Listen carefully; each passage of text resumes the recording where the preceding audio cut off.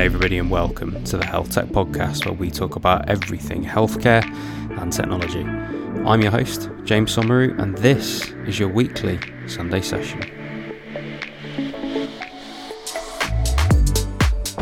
Hey everybody, today's guest is Dr Arthur Roach, and he's the Director of Research at Parkinson's UK.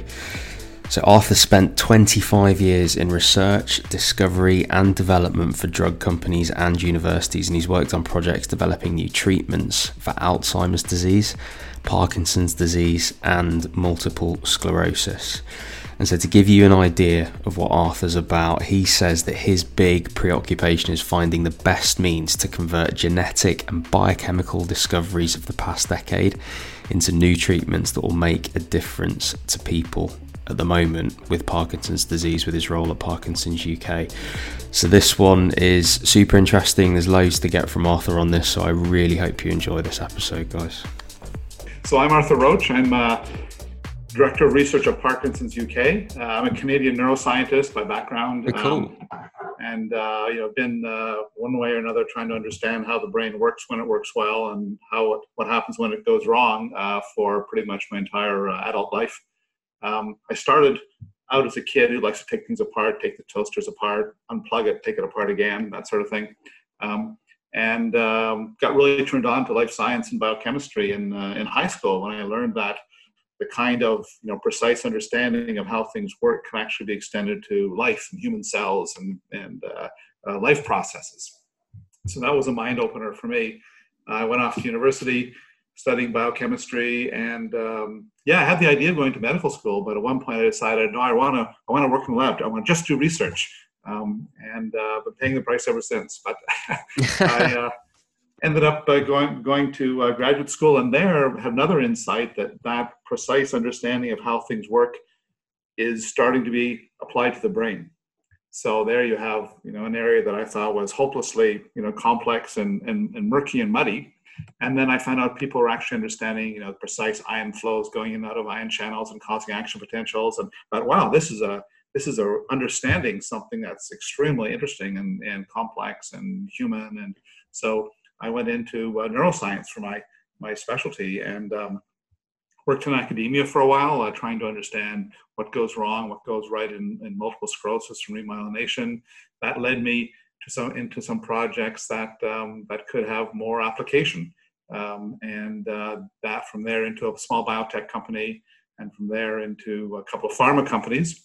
And I must say, I found that a very also very gratifying experience. I found in industry, in biotech and pharma companies, there are really great project teams where people they really know what they're doing. They're really motivated. They have the resources to do a good job, and they work together to achieve something that everyone believes is really important and wants to work hard at, and everyone's very interested in everyone else's results.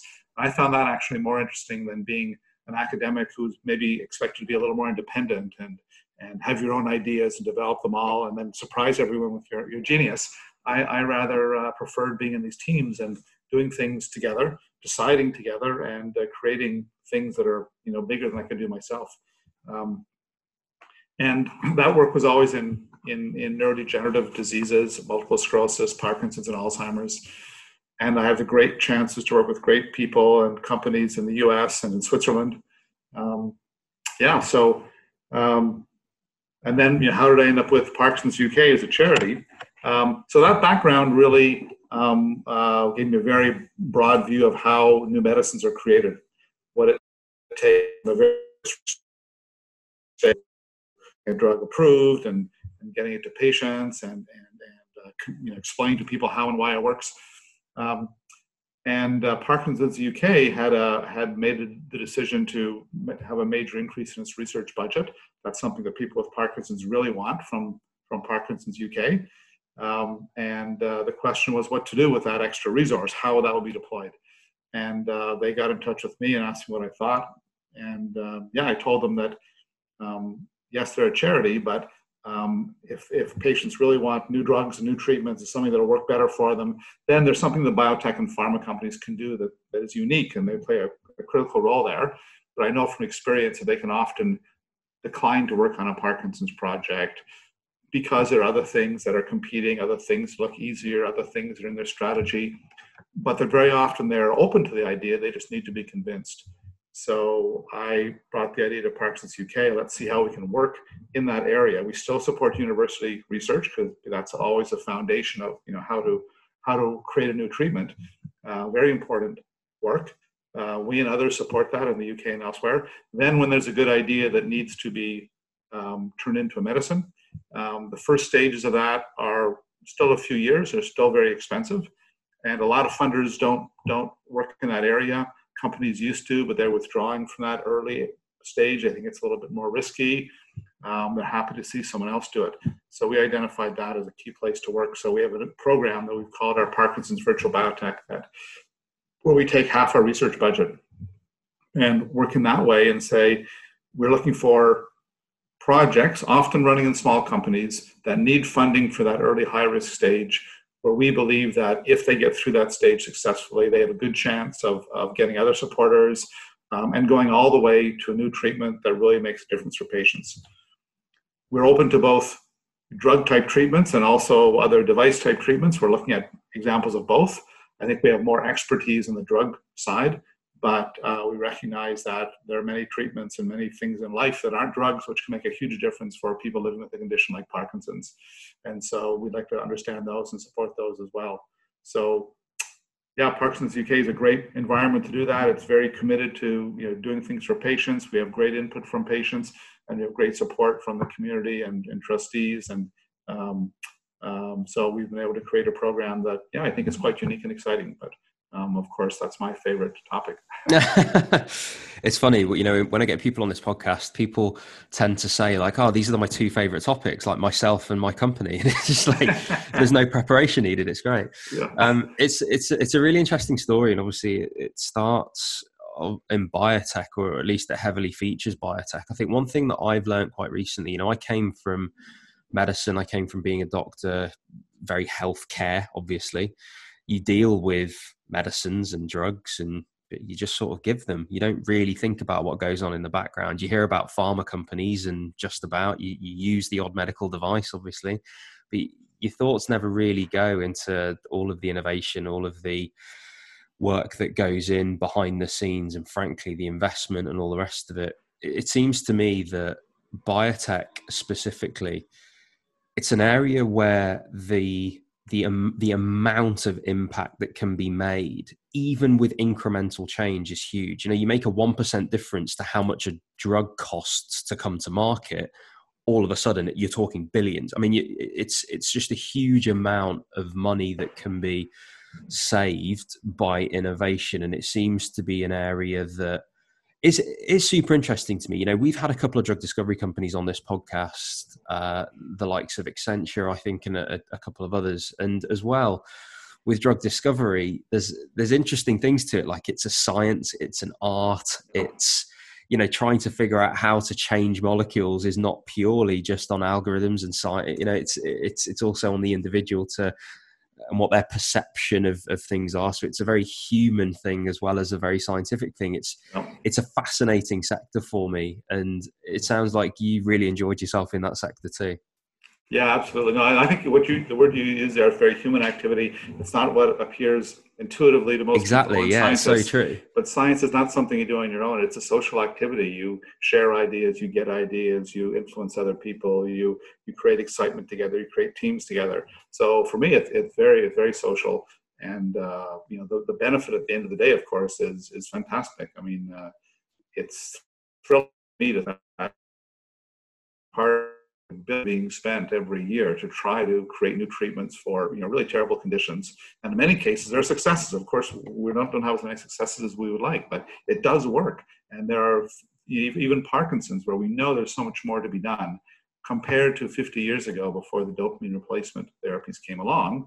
Huge difference in the patient's experience. We can extend that further. It gets harder and harder after all the easy ones are picked off. But that's what we're here for, and I think it is exciting. And all those different specialties you mentioned, bringing them together, understanding how they all work, and seeing them all, all the pieces come together. When they do, it is great. So I'm really excited to be able to do that at Parkinson's UK on behalf of the Parkinson's community, where we're a little bit different. We're really, everyone else has their game. Our game is, anything that will bring the benefit to the patients. And sometimes that puts us in complete alignment with other parties. Sometimes, there's a bit of adjustment to be done, but, that's okay. We do that. And I think we have some great productive relationships. One key thing is we don't actually take any money, any funds, any grants from pharma companies. We're very much there, funded by the Parkinson's community, doing what they need us to do. If necessary, we will cooperate with. If necessary, we will try to push and influence and nudge those other parties. We're not supported by them. So I think that is a great opportunity to be a unique voice, have a unique influence and unique role. But also we fit in. We're not trying to reinvent the world. We fit in with other people, what they're doing, whether it's the NHS or whether it's a drug company or a biotech company, MHRA. We have to fit in that ecosystem, understand it. But Parkinson's UK is big enough that we can have enough people to do it. So yeah, it's a great opportunity, and there's extremely interesting progress being made now based on the patient work and discoveries that have happened over the last 10, 20 years. New genes have been discovered, new pathways have been discovered. Now there's a very interesting stage where new ways of testing drugs based on technology, based on wearables, based on digital smartphones are coming online. I think this will make a huge difference. Because Parkinson's, very tough condition to live with. People will have it for maybe 20 years, maybe longer. It affects every aspect of your life. We see the tremor and the slowness of movement. That's how we recognize Parkinson's at first, but it affects thinking, it affects mood, it affects appetite and sleep and anything you can mention.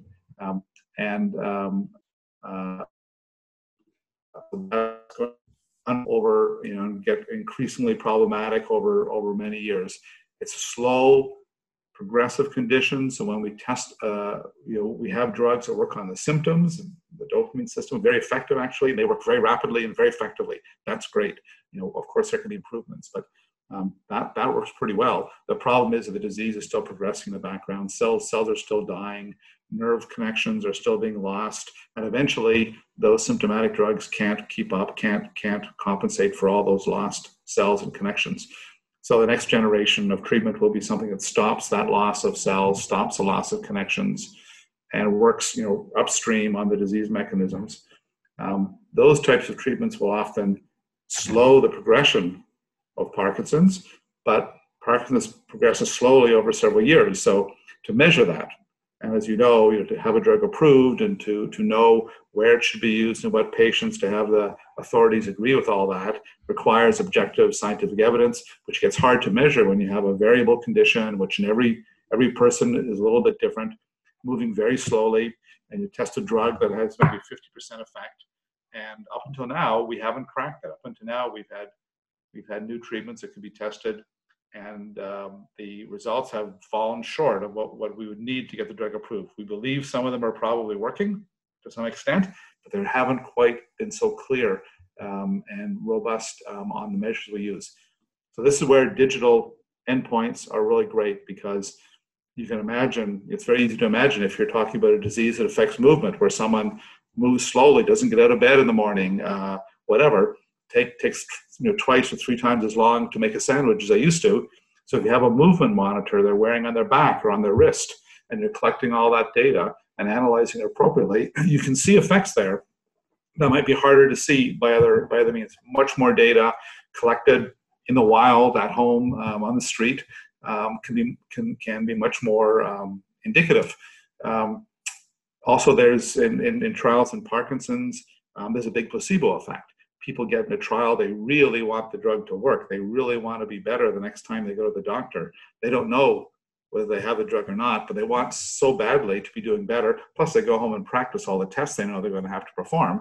Guess what? They do better on the tests. So it becomes hard to measure a drug effect when even the people who aren't taking the drug are getting better. Sure. But with these wearable devices, you don't see that placebo effect. They're at home, they're getting up in the morning, they're forgetting about the trial, they're not trying to show off in front of the doctor or the nurse, and you see what their disease is really like. So I think the potential of that kind of technology to lead to huge advances where drugs that we couldn't show work before, now we can see clearly they work.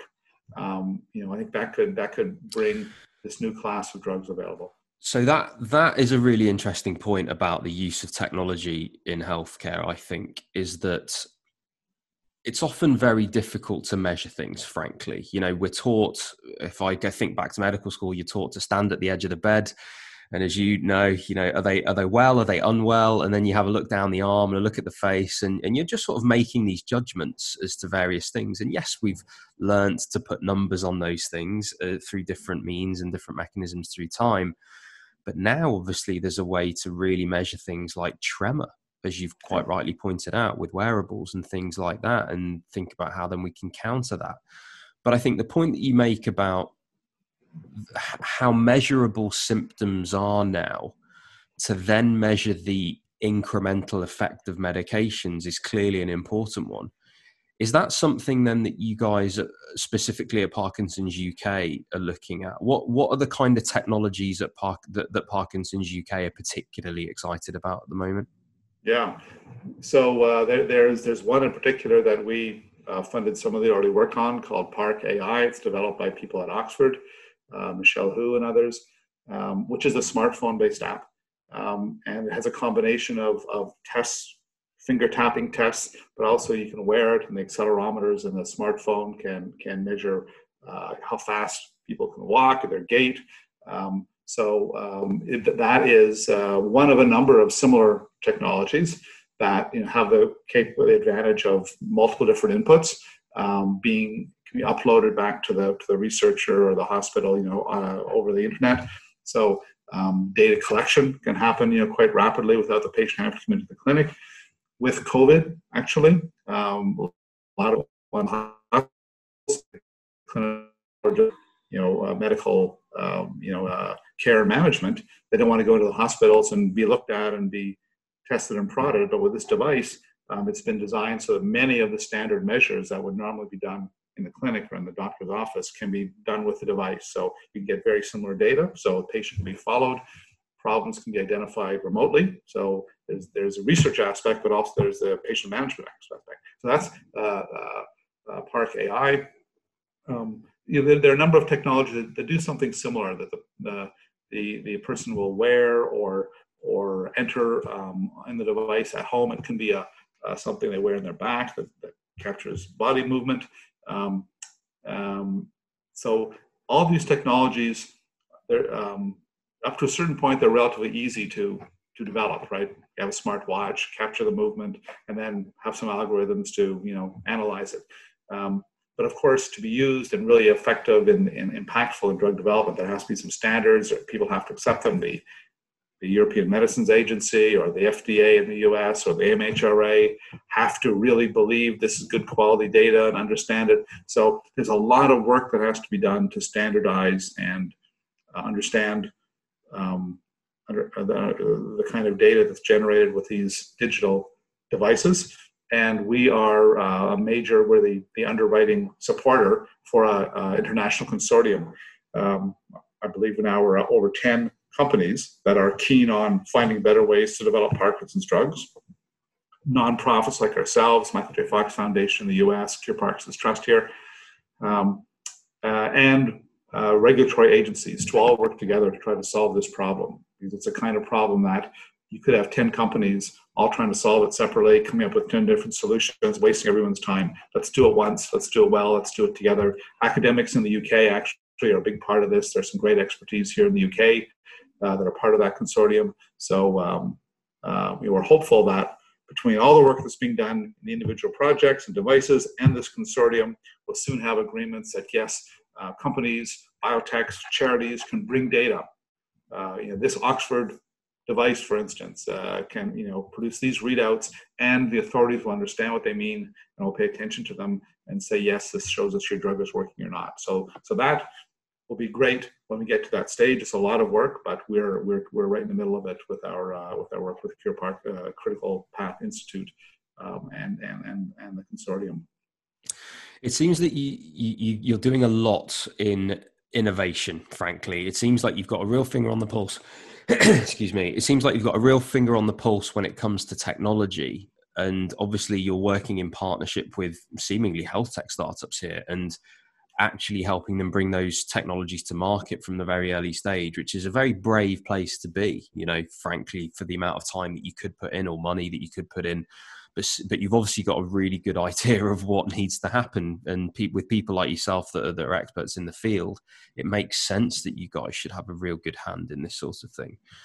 The question that I've got next then is on the virtual biotech. You've talked about your work with technology startups and the technology side of things. It sounds like the virtual biotech has got different things in the pipeline. So do you want to tell us about that stuff? Sure. Yeah. So that goes back to the comments I was making earlier on, where we believe that certain steps in creating new medicines happen best in the biotech space. So we want to foment that to the extent possible. And we feel that the amount of funding Parkinson's UK can make available is just at the borderline for being critical mass and having an impact, but it's there. So our approach is to invest about £4 million a year. We'd like it to be more, and we're constantly trying to find ways to improve them. In putting it into projects which maybe are just about to spin out from the university. In some cases, we propose to the university, hey, this could be a good project. Why don't you spin it out and we'll provide seed funding for it? Oh, interesting. It'll operate as a virtual company. We won't have labs. We won't have salaries, but all the money will go on research. Some of that will happen in the university lab. Some of that will contract out to a contract research services provider that does the same company that would do work for GlaxoSmithKline when they contract work out. Sure. So the same quality, the same thinking. Sure. And we'd be very, very shrewd about what are exactly the experiments, what's exactly the data that will prove whether this is a good chance of working, that will interest further funders. We have hired some people with pharma and biotech backgrounds to be sort of our managers here, working very closely with these projects. It's not a matter of what you want to do, we give you a grant. No, we work very closely with them. We have our own advisory panels who work for 20 years in biotech and pharma, who really improve the projects and provide input and close.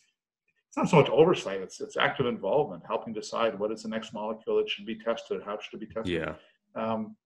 And then when we do that, we're putting in the money for people with Parkinson's. All our funding comes from families with Parkinson's, and we want to be sure their money is maximally leveraged.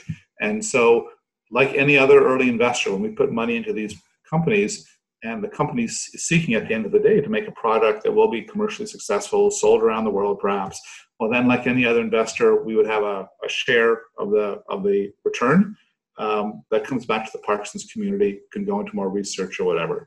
So we act like an investor. An investor in these companies might take shares in the company. They might have another kind of repayment agreement, but something like that to say, hey, this funding came from the Parkinson's community. Other investors will be making their return, and there should be a return to the Parkinson's community as well. So this kind of more commercial approach, I would say, to be fair, some of our supporters and our organization thought that's a great idea. I love it. There are some supporters, especially with a business background, who say, I much prefer that to some other charities models, which are a little more nice guy charity, here's some money.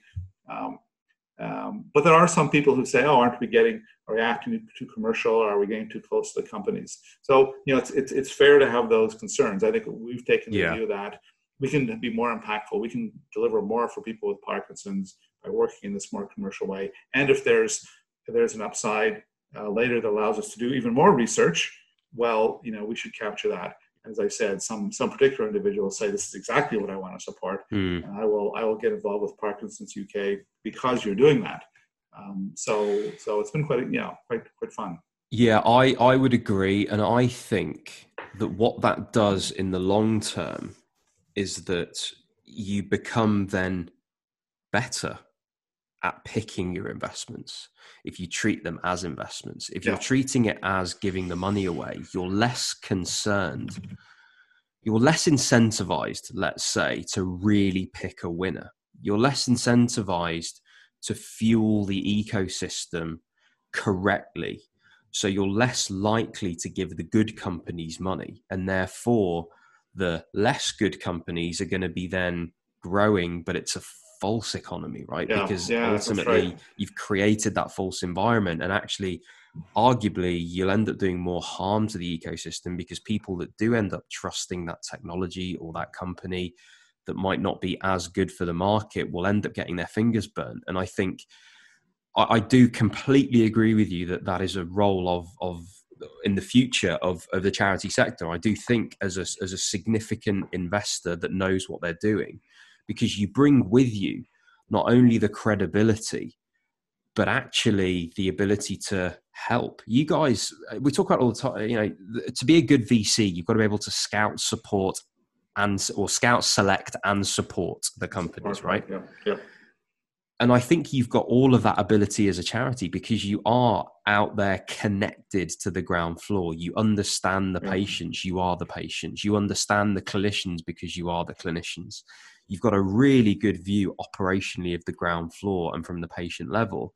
And with people like yourself that have then got a financial, an investment, a startup, a biotech, a health tech background, it makes sense that as a group you would, if you pushed yourselves, to be able to make good investments and to take your time over them and to do that due diligence and to, you know, have the ability to look at the data room, that sort of thing. And I believe that with the money that charities have, the ability that they have to fuel the ecosystem, I don't think it's exclusively their role, and I don't think it's their role exclusively either. I don't think it's either of those things. I don't think charities are the only people that should be investing, and similarly, I don't think it's the only things that they should be doing. But I do think that they can add a real credible, they can have a real credible spot on someone's cap table, you know, when Parkinson's UK is there. And I think if you can have that brand as the investor, you can make a real difference. And I really like that from the charity model.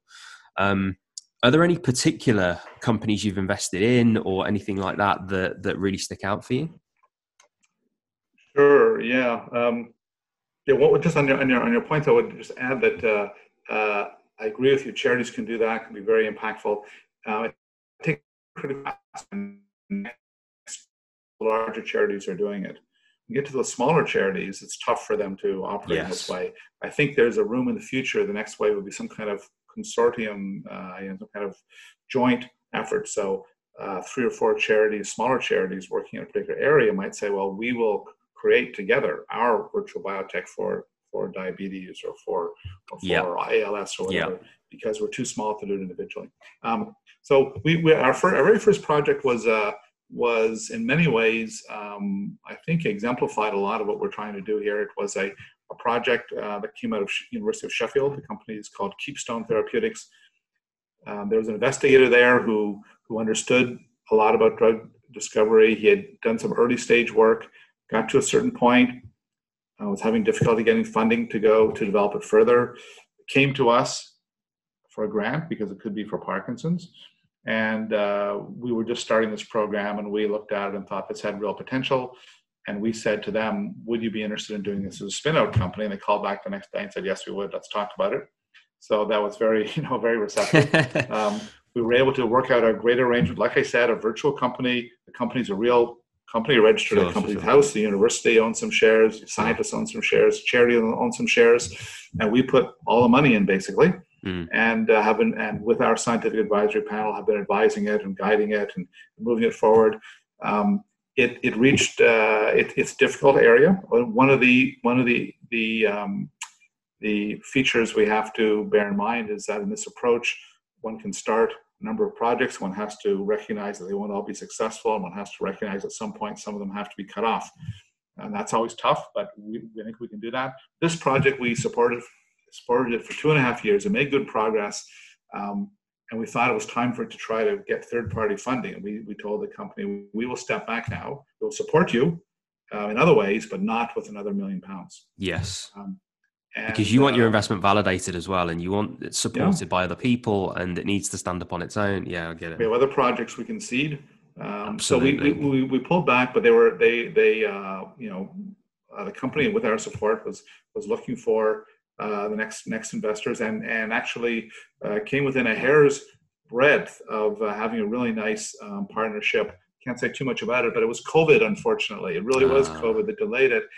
They were all ready to go. The pharma partner was all ready to go. COVID delays gave them time to rethink their strategy, rethink a few things. And then when they came back after COVID, they said, yeah, we still, everything we liked about the project is still true, but our thinking has changed and doesn't quite fit what we're looking for now. So I think that project will probably still manage to get a partner. That will be the key success indicator for us, that if these projects we seed can get that third party funding. Two others are interesting. Well, three others. So we have three at the clinical stage, and clinical stage programs are quite expensive. Oh, wow. And most people think you can't afford that, but I know we can, because I know we've paid for clinical studies in the past on a relatively small budget. It's a different approach to it. You have to have smaller questions. You're an innovator. What can I say? Yeah, you can do it. So we have three projects we're funding now. One is, I'm not sure I've seen the press release, so I'm reluctant to say the name. But it is a company that has a molecule for dyskinesia in Parkinson's, and that will be doing a clinical trial starting very soon. Two other projects, though, are repurposing projects. So repurposing is a interesting approach. Of course, this is where someone's already done a lot of work and invested in bringing the molecule to a certain stage, often onto the market, and then later it's believed that the drug could work, let's say, in Parkinson's. Now the problem is who's going to pay for all the testing, because the testing that has to be done will ultimately cost tens or more millions of pounds. Someone has got to put that money in, and often it's an investor who wants to get a return. But if the molecule is already in the market or it's generic, it's hard to work that out, and often it never gets worked out. And in the UK, there's been a lot of attention to that, and there's a solution that's being trialed, I guess. And we're the first non-oncology project there. So the idea is that a charity can support these trials, and it'll be smaller than an industry-supported trial, but it still can deliver good evidence. But like a company, we would have discussions with the MHRA first. Say, if we did this study, and if the result was such and such, would you agree to put your stamp of approval on it? Which I normally don't do for charities, but they would agree yes to do it. Then we say, and the MHRA puts the seal of approval on it. Will you invest a relatively small amount of money in the extra work you would have to do to market this or to distribute it for Parkinson's? And you will make a little bit more money, but not very much, because it's a cheap drug. And they agreed yes, they would do that. So now, based on that, we're funding a study called Top Hat, in which a drug that is used in chemotherapy. It's ondansetron. It's used for nausea and chemotherapy, usually for a few weeks at a time. But it's believed, and there's some evidence already from old clinical studies, that it could be effective at managing or stopping the hallucinations that actually become quite common in mid-stage and late-stage Parkinson's. These can be it's not part of the movement symptom, so a lot of people aren't aware of it. But most people with Parkinson's will experience hallucinations later in the condition. It's partly due, we think, to progressive loss of cells, progressive degeneration. It may be contributed to by some of the drugs they need to take for their motor symptoms. But if ondansetron could prevent those hallucinations, which of course are very upsetting, people walk into their living rooms and believe there's rats all over the floor, or there are people looking in the window at them, and it can be quite upsetting, and they really believe it. So if that could be stopped, it could really improve their quality of life. It often makes it very difficult for them to live at home unsupervised if they believe there are animals or people or whatever, doing this or doing that in their room. It can be quite unmanageable. So we said, if we can see the path all the way through to the drug being tested, approved, and used in patients, then we will fund that as a virtual biotech project. And in this case, we don't expect a financial return to the charity, but we're doing it because the ultimate goal will be achieved of a new therapy. So that's a second project that was a good example of how we're adapting the pharma game plan to make drugs come through for Parkinson's that might not otherwise make it. And this, I've got to ask this while you're here. How close are we to a cure for Parkinson's? And I take the point. There's a number of ways to cure it. I suppose you're not going to essentially cure the disease, but in terms of alleviating the symptoms completely, or indeed is there a silver bullet? You know, there's all sorts of things, deep brain stimulation. There's like so much going on that can potentially change, you know, Parkinson's disease forever. I mean, where are we on all the technology that could be used? How close are we to a cure? Talk to me about that stuff. Yeah. So it's a really exciting time in that area, but that means we're not there yet. All these biochemical and genetic discoveries that I alluded to that have happened over the last 10 or 20 years have led to a number of new treatment hypotheses that are now reaching the clinic. So there's a protein called alpha-synuclein, which accumulates and deposits inside many of the cells that die in Parkinson's. Don't fully understand what's going on there, but it's not good. And so there are approaches to try to mop it up with antibodies or prevent it from aggregating. So alpha-synuclein targeted therapies are just in the clinic now in phase 2 testing. We're starting to see some results. Will it be effective? We're not sure. That's, you know, a very scientific, clear approach there. There are growth factors like one called GDNF, some others that have been tested in the past and shown some promise, but haven't quite broken through. Again, this category of maybe it's working, but the scales, the old scales, weren't very effective at really defining the benefits. So those can be delivered by gene therapy, by viruses, injected once in the brain, or they can be delivered, unfortunately, requires tubes, catheters that are permanently implanted and injecting viruses into the brain. Oh my goodness. Yeah. Virus-like particles, because they're not really virus-like particles. It's still injecting into the brain. Yeah. No, it's the surgery is not that dissimilar from deep brain surgery, deep brain stimulation, where you put in electrodes. So surgeons are getting good at targeting the right brain areas in Parkinson's, but still, it's not trivial. So that's another exciting area. Then there are genes like one's called LRRK2 and one's called, I think the British call it LRRK2, but anyway, LRRK. We'd call that LRRK probably, yeah. Yeah, LRRK2, and then it's absent. It causes Gaucher's disease when it's. Oh, sorry, Arthur, I just lost you for a second there. Can you go? The last thing I heard was LRRK, the LRRK thing. Okay. So there are two genes that have been discovered to be involved in creating Parkinson's, at least in some people. And they're both now the subject of drug discovery and drug development efforts. One is called LRRK2 or LRRK2. And there's a drug candidate that's just starting in testing in Parkinson's now that seems to look very good with all the data so far. So we're rooting for it. And then the other gene is called GBA, and it's the same gene that, when it's completely absent, causes a disease called Gaucher's disease. Not very nice disease. But when it's partially absent, then those people are usually normal, but in some they have a higher risk of Parkinson's. So it's somehow involved in Parkinson's. So there are new drugs based on those two genes that are also being tested. I really believe that there will be progress made in this, but because Parkinson's is so diverse and the biochemistry and even causes are probably diverse, it's probably not going to be a single drug that does everything for everybody. What we'll probably see is, like in the multiple sclerosis field or other, say, fields where things are a little more advanced, you'll see that a number of drugs are shown to be effective, and then over time, the field works out which drugs work best at which stages and which patients. And that will take a period of years, but this is, we're at the beginning of that process now. So in 5-10 years, we'll get further down that road. So that's what I believe and truly hope. We will see how the reality unfolds.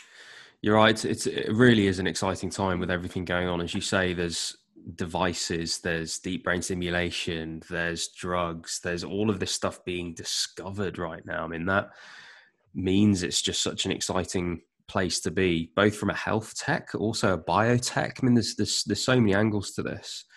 I think one of the reasons that I wanted to speak to you on the podcast today is that I've been speaking to a few people recently that are doing other things other than building big technology companies. And it's to kind of highlight the fact that on this podcast, I've been doing this podcast a couple of years now, just over. It generally is, people that have raised 20, 30 million quid from VCs, and they're building some technology and they're trying to put it towards healthcare. But actually, it's the acknowledgement of late, particularly for me, with all the people that I've interviewed, that there's more to health tech than just raising money from VCs and trying to build a company. There are so many different players in the ecosystem. And I suppose the charity sector as a whole, and particularly, using you guys as an example, Parkinson's UK, in Parkinson's disease, I hope from this conversation people have understood the fact that charities can play an incredibly important role in not only the development of new health tech, also the implementation of new health tech, the communication to patients about new health tech. It seems to me that you guys are doing so much holistically around all of those things. But again, I want to make the point to the audience that charities can be really innovative. And here's a really good example. Somebody like yourself, Arthur, that's had the background that you've had in biotech, health, medicine, innovation, entrepreneurship, and you're now heading up innovation at a charity that's focused on a disease. It just goes to show that so much is happening in the charity space. You're perfectly positioned to make investments, which is where you guys are going now.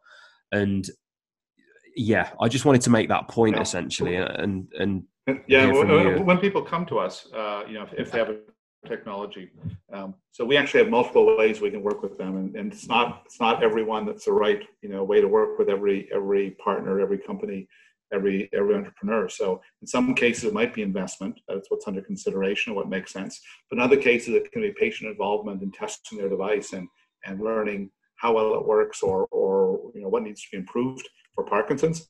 Sometimes it's been developed in another area and they want to apply it to Parkinson's. So we have a program that actually identifies good devices or technologies that need that kind of support, and then puts them in touch with the right group of patients who are really keen on that kind of testing and who are experienced at doing it and know the kind of feedback that's useful to the designers and entrepreneurs. So it's awesome. It's consulting almost patient aspect of getting the successful technology, useful technology out there, getting it heard, we know, for instance, that even simple things like getting people to exercise the right way, the right time, can be hugely important for the Parkinson's. So if it's an app that helps them with their exercise and motivates them to do that, and then helps them monitor their Parkinson's symptoms, for instance, that's something quite easy to implement. It's not so regulated, and so we can support that sort of thing. So people come to us with an idea and they make a channel to different in different directions. But that's something that as a kind of full service charity, we can do. We have this care and support, and we have the research. No, I love it, and I think you guys are doing awesome work. Well, thank you so much for coming on, Arthur. The way that we end these podcasts is just to sort of hand back over to you to summarize a bit about yourself, a bit about Parkinson's UK, and to leave us with any asks that you might have of our audience, which I suppose you've done already, really, which is that if you're a company in the space, there's multiple ways to get in touch. But no, by all means, just finish us off with a bit of a summary, Arthur. Sure. Okay. Well, I think Parkinson's UK is really a leading charity in this space. We're the largest member-based organization for Parkinson's anywhere in the world. We're one of the largest research supporters. There are some others who will focus only on research, but by having the voice of the patient community driving everything we do, then the kind of involvement we have in research is different from some other funders. People who support us can dedicate their support directly to the virtual biotech program. If they like that commercial, more business-like mindset, they can say, I want my support to go directly to that program.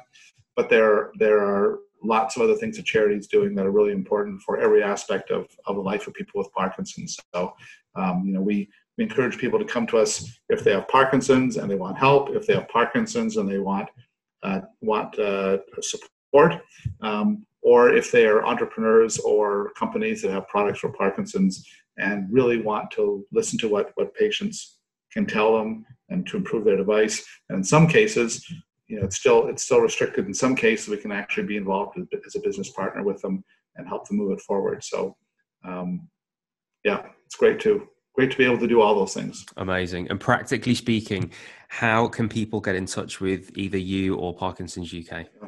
So we have our website, parkinsons.org.uk, and in that there's a research section. There's also a section, parkinsonsvirtualbiotech.org or .com, and that tells more about what we're doing in the virtual biotech and how it works and why it's different from other research programs. My colleagues and even sometimes myself are even on social media. So fantastic. And if I can find those, I'll stick the links in the show notes. But Arthur, it's been a pleasure. Great. Thanks so much for joining us. Thanks, James. Hey everyone, thanks for listening and making it all the way to the end of this episode. Remember to subscribe, rate us, and leave a review. And you can head to the description of this episode to follow me on all of my social media so you don't miss out on any of the latest health tech content.